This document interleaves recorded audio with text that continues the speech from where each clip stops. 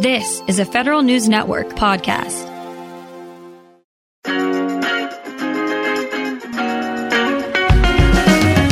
Welcome to Fed Life, a weekly roundup of news about federal pay and benefits, employment policy, and investing and retirement planning. Brought to you by WAEPA. Here's your host, Tom Temin. Hello and welcome to the show.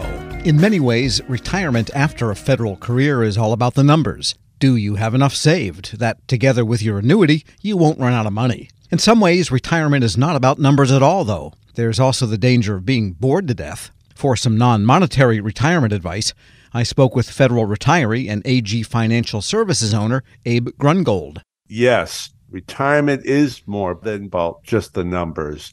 You need to figure out what's important to you your first day of retirement.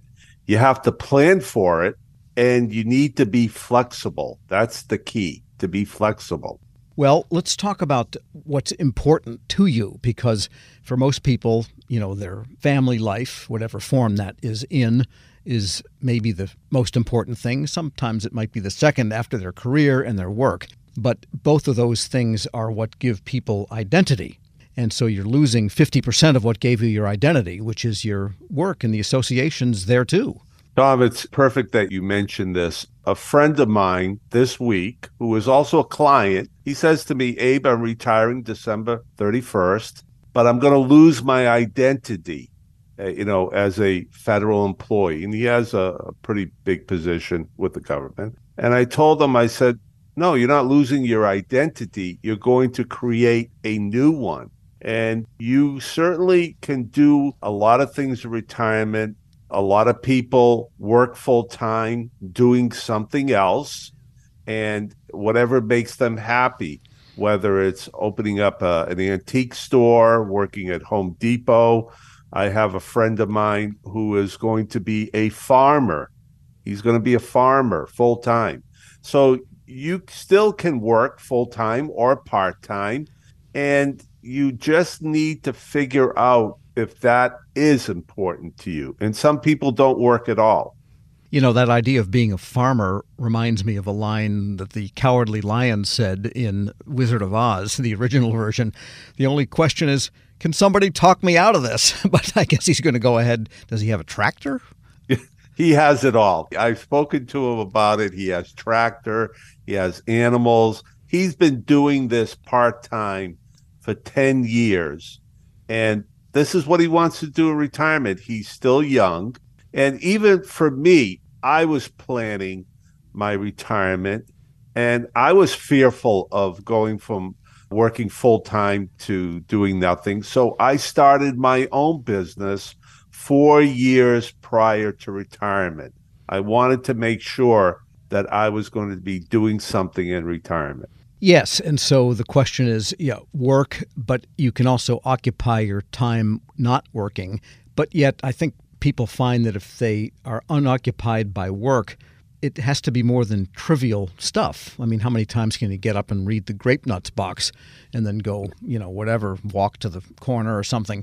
I mean, at some point, it has to be meaningful, even if it's not remunerative monetarily, those activities. Yes, it's perfect that you say that. It reminds me of the movie Groundhog Day, when you get up every day in that movie and every day is the same. So certainly you don't want that.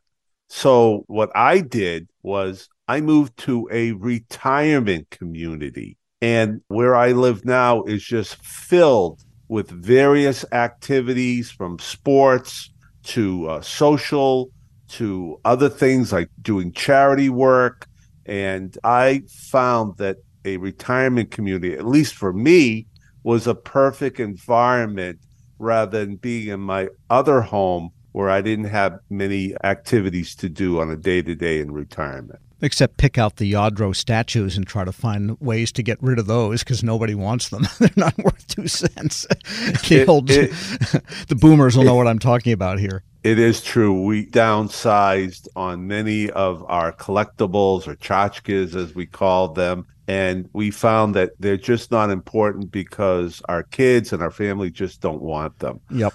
Yeah, we went through that as well. And I guess maybe the important thing in moving to a retirement community is making sure that your lot is not too close to the pickleball courts. The noise could drive you crazy in about 20 minutes. It's funny, where I live, I think we have 15 pickleball courts. Everyone has their own individual home, and many of the people ride their golf cart to the pickleball court, and many of them are playing twice a day. Now, I ran into a guy the other day who I bowl with. I'm on the bowling club, and he says, I'm not playing pickleball because pickleball has the most injuries of any type of thing for seniors.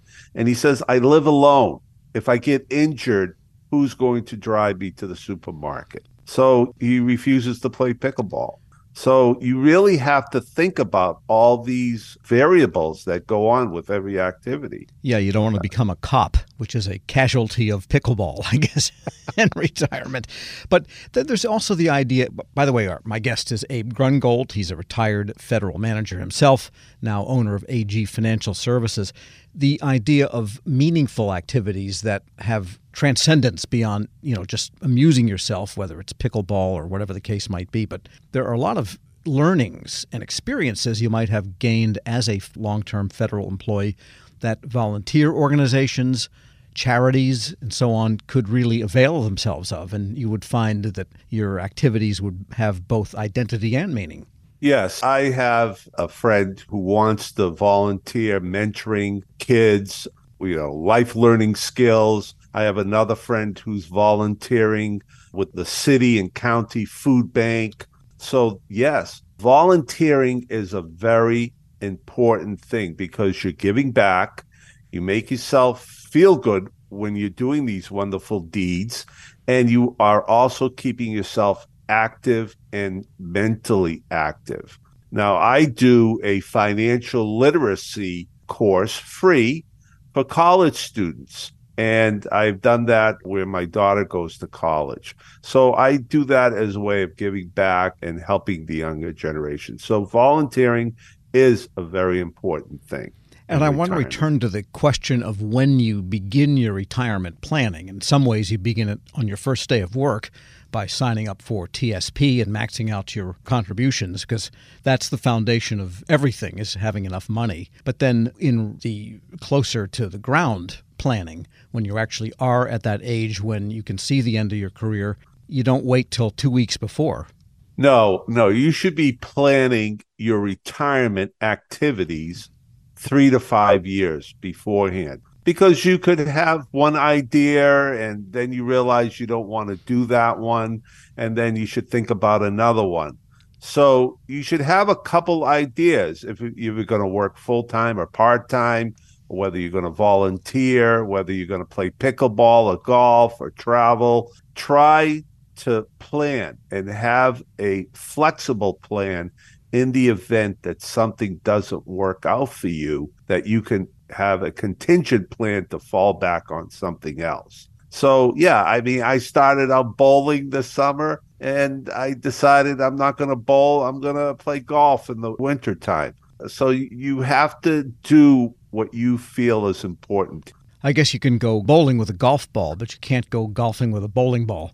I did the bowling thing in the summer only because it is so hot in Florida.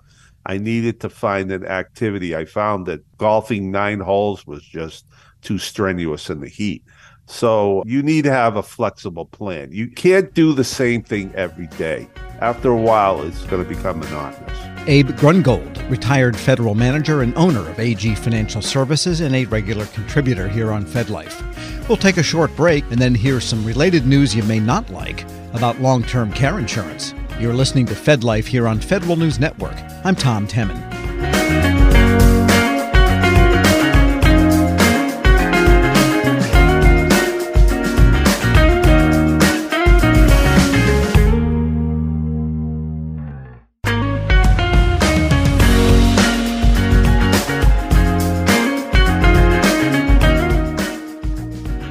Welcome back to FedLife here on Federal News Network.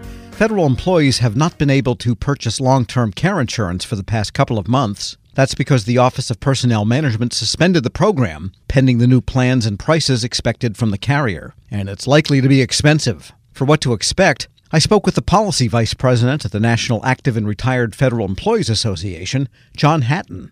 John, let's talk about the impending premium increases for federal long-term care insurance. I mean, that whole industry is a little bit dubious right now, not just in the federal market, but generally. Is it the premiums going to keep going up? Where are they now? What's been happening? And is there really a future for the whole idea? Well, that's a good question. Just to start with where the federal long-term care insurance program is, they've been operating on 7-year master contracts between OPM and the insurer, John Hancock, that will allow premiums to go up every 7 years. And they have. Enrollees, when they enrolled in the program, were told that these were the premiums that they hope to stay stable. Now, they can go up on a class basis to ensure the solvency of the fund, but there's that kind of fine print contractual language. But it's gone up to such a degree that it's hard to think any reasonable person could have predicted such a high premium increase. And so this newest contract renewal started in May.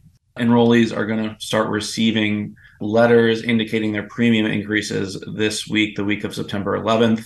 And then they will have 60 days to make choices of whether to accept that premium increase or to take some reduced coverage, as low as just getting coverage for the amount of premiums they paid. We don't know the total amount. OPM has not released that. They had released that in the past. The last time premiums went up, they went up as high as 126% and 83% on average. So expecting another huge premium increase, which is going to be very difficult for people to accept. 83% was the average.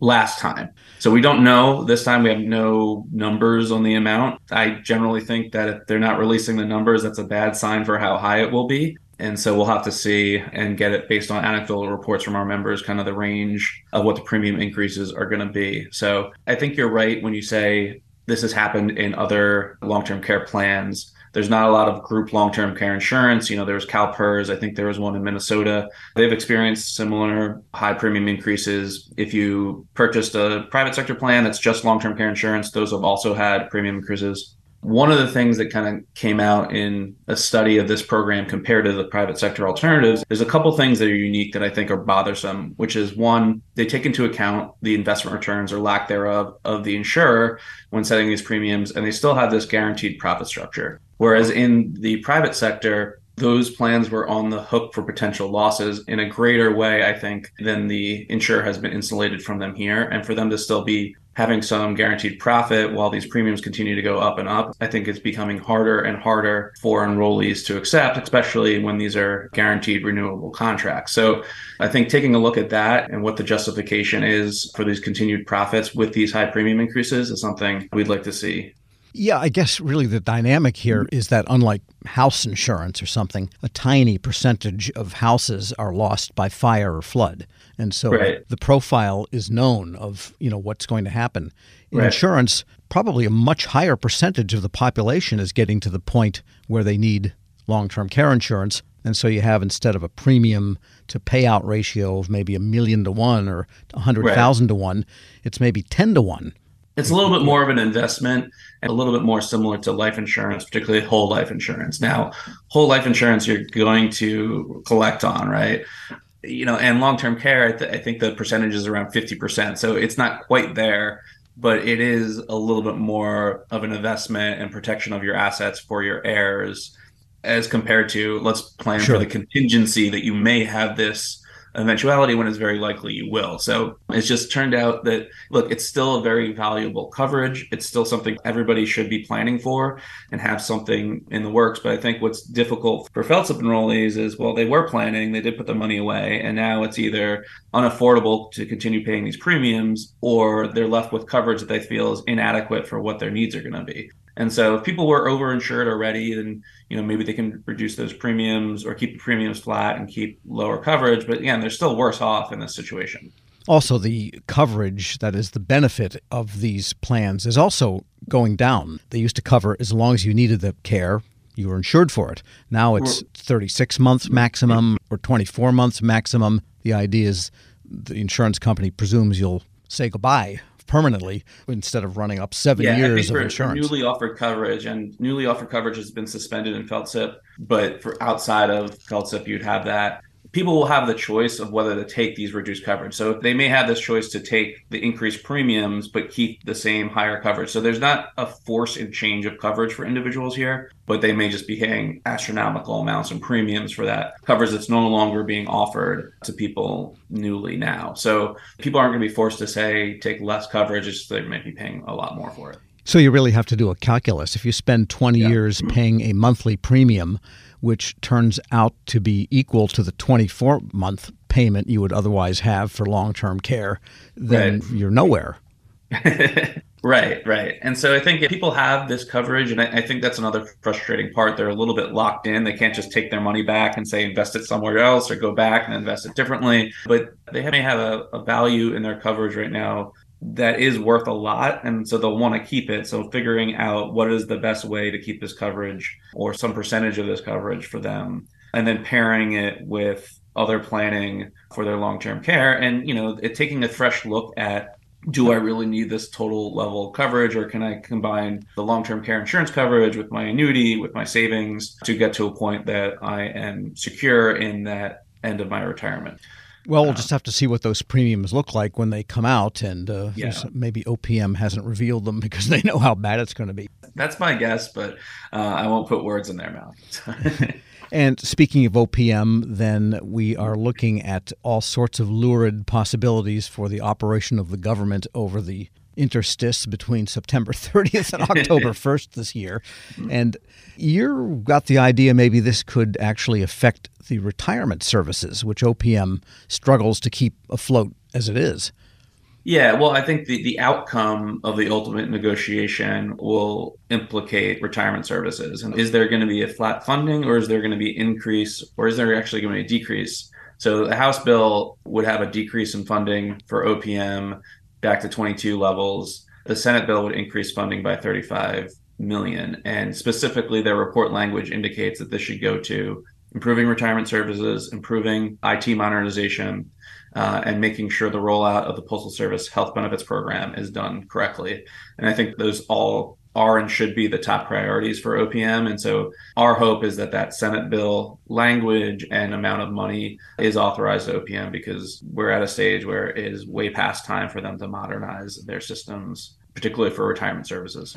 Right, but it's not as if they haven't had budget for that in the past. True. And I think, there was once where they had a contract for multi-million dollars and it totally failed to modernize the system. And so I think that had led to some backlogs because they had reduced staff in anticipation of that in the early 2010s. And then they solved that problem by just increasing staff and increasing overtime. And then, have had this seemingly incremental approach, but there hasn't been that much progress. And they're looking to roll out a pilot of an online retirement application by the end of this year. And if that's successful, hopefully do that government-wide. That's a really good sign for us. I don't think this should be a paper-based application system, even if you're forced to have some paper in the process because you can't digitize all these files at once. But, just having an application where, hey, there's a missing document, there's a missing field, and that alerts the person filling out the application before it gets sent over, the way kind of we do online applications today, whether it's a basic online form or a mortgage application, I think could help the entire process move along better. You're going to probably have less errors coming from agencies over to OPM. And so I'm hopeful that could make some improvements. Yeah, well, if every single new federal employee starting now did everything digitally, golly, in 40 years, it would all be online. We'd have no problem whenever everyone kind of passes. I think that's the long-term view is to get all the underlying forms like the SF50 forms in digitized and then integrated. But then that's a much harder lift. When the emu eats the cherry in its beak, the seed comes out the other end eventually, and then you know it's all ready. And just a final question. You've been watching these anti-shutdown bills. There's the Kane-Beyer bill, which we've reported on extensively. Not even sure they're constitutional, but they would certainly be practical. Then there's the Lankford-Hassan bill. What's your take on those? I don't see them being passed anytime soon, but it's good to see efforts to try to prevent a shutdown and think about what processes can be put in place to do so. I think particularly the Lankford-Hassan bill being bipartisan and on the Senate side gives a little bit more hope. That they're all based on the idea that you have an automatic continuing resolution and then some other elements that maybe force Congress to be in DC and working just on this and not doing other business. But I think there's a lot of balance there when you get into the details of these where, would one side of the negotiations try to leverage the new situation and say, well, we'll never pass any new appropriations and we'll just live with this CR. And so even Rand Paul has a bill that would reduce funding, it would go from the same level to, 1% less. And Senator Braun had something similar as well. So I think where this gets tricky in terms of putting in solution that prevents shutdowns is how are people going to leverage this automatic CR or not? And are they going to gum up the works of government or Congress in the meantime because they think that's better? Yeah, they're almost like drunks that have a drag me home bill instead of a bill to prevent me from drinking bill and, get me sober bill. It's kind of the way I look at it. John Hatton is Staff Vice President for Policy and Programs at the National Active and Retired Federal Employees Association. And that's it for this week's Fed Life. We'll be back next week with more on what you need to know for your professional and financial life. Until then, I'm Tom Temin. Thanks for listening to Fed Life here on Federal News Radio, part of the Federal News Network. You can listen to this episode and any past episodes anytime at federalnewsnetwork.com or subscribe wherever you get your podcasts. Search Fed Life.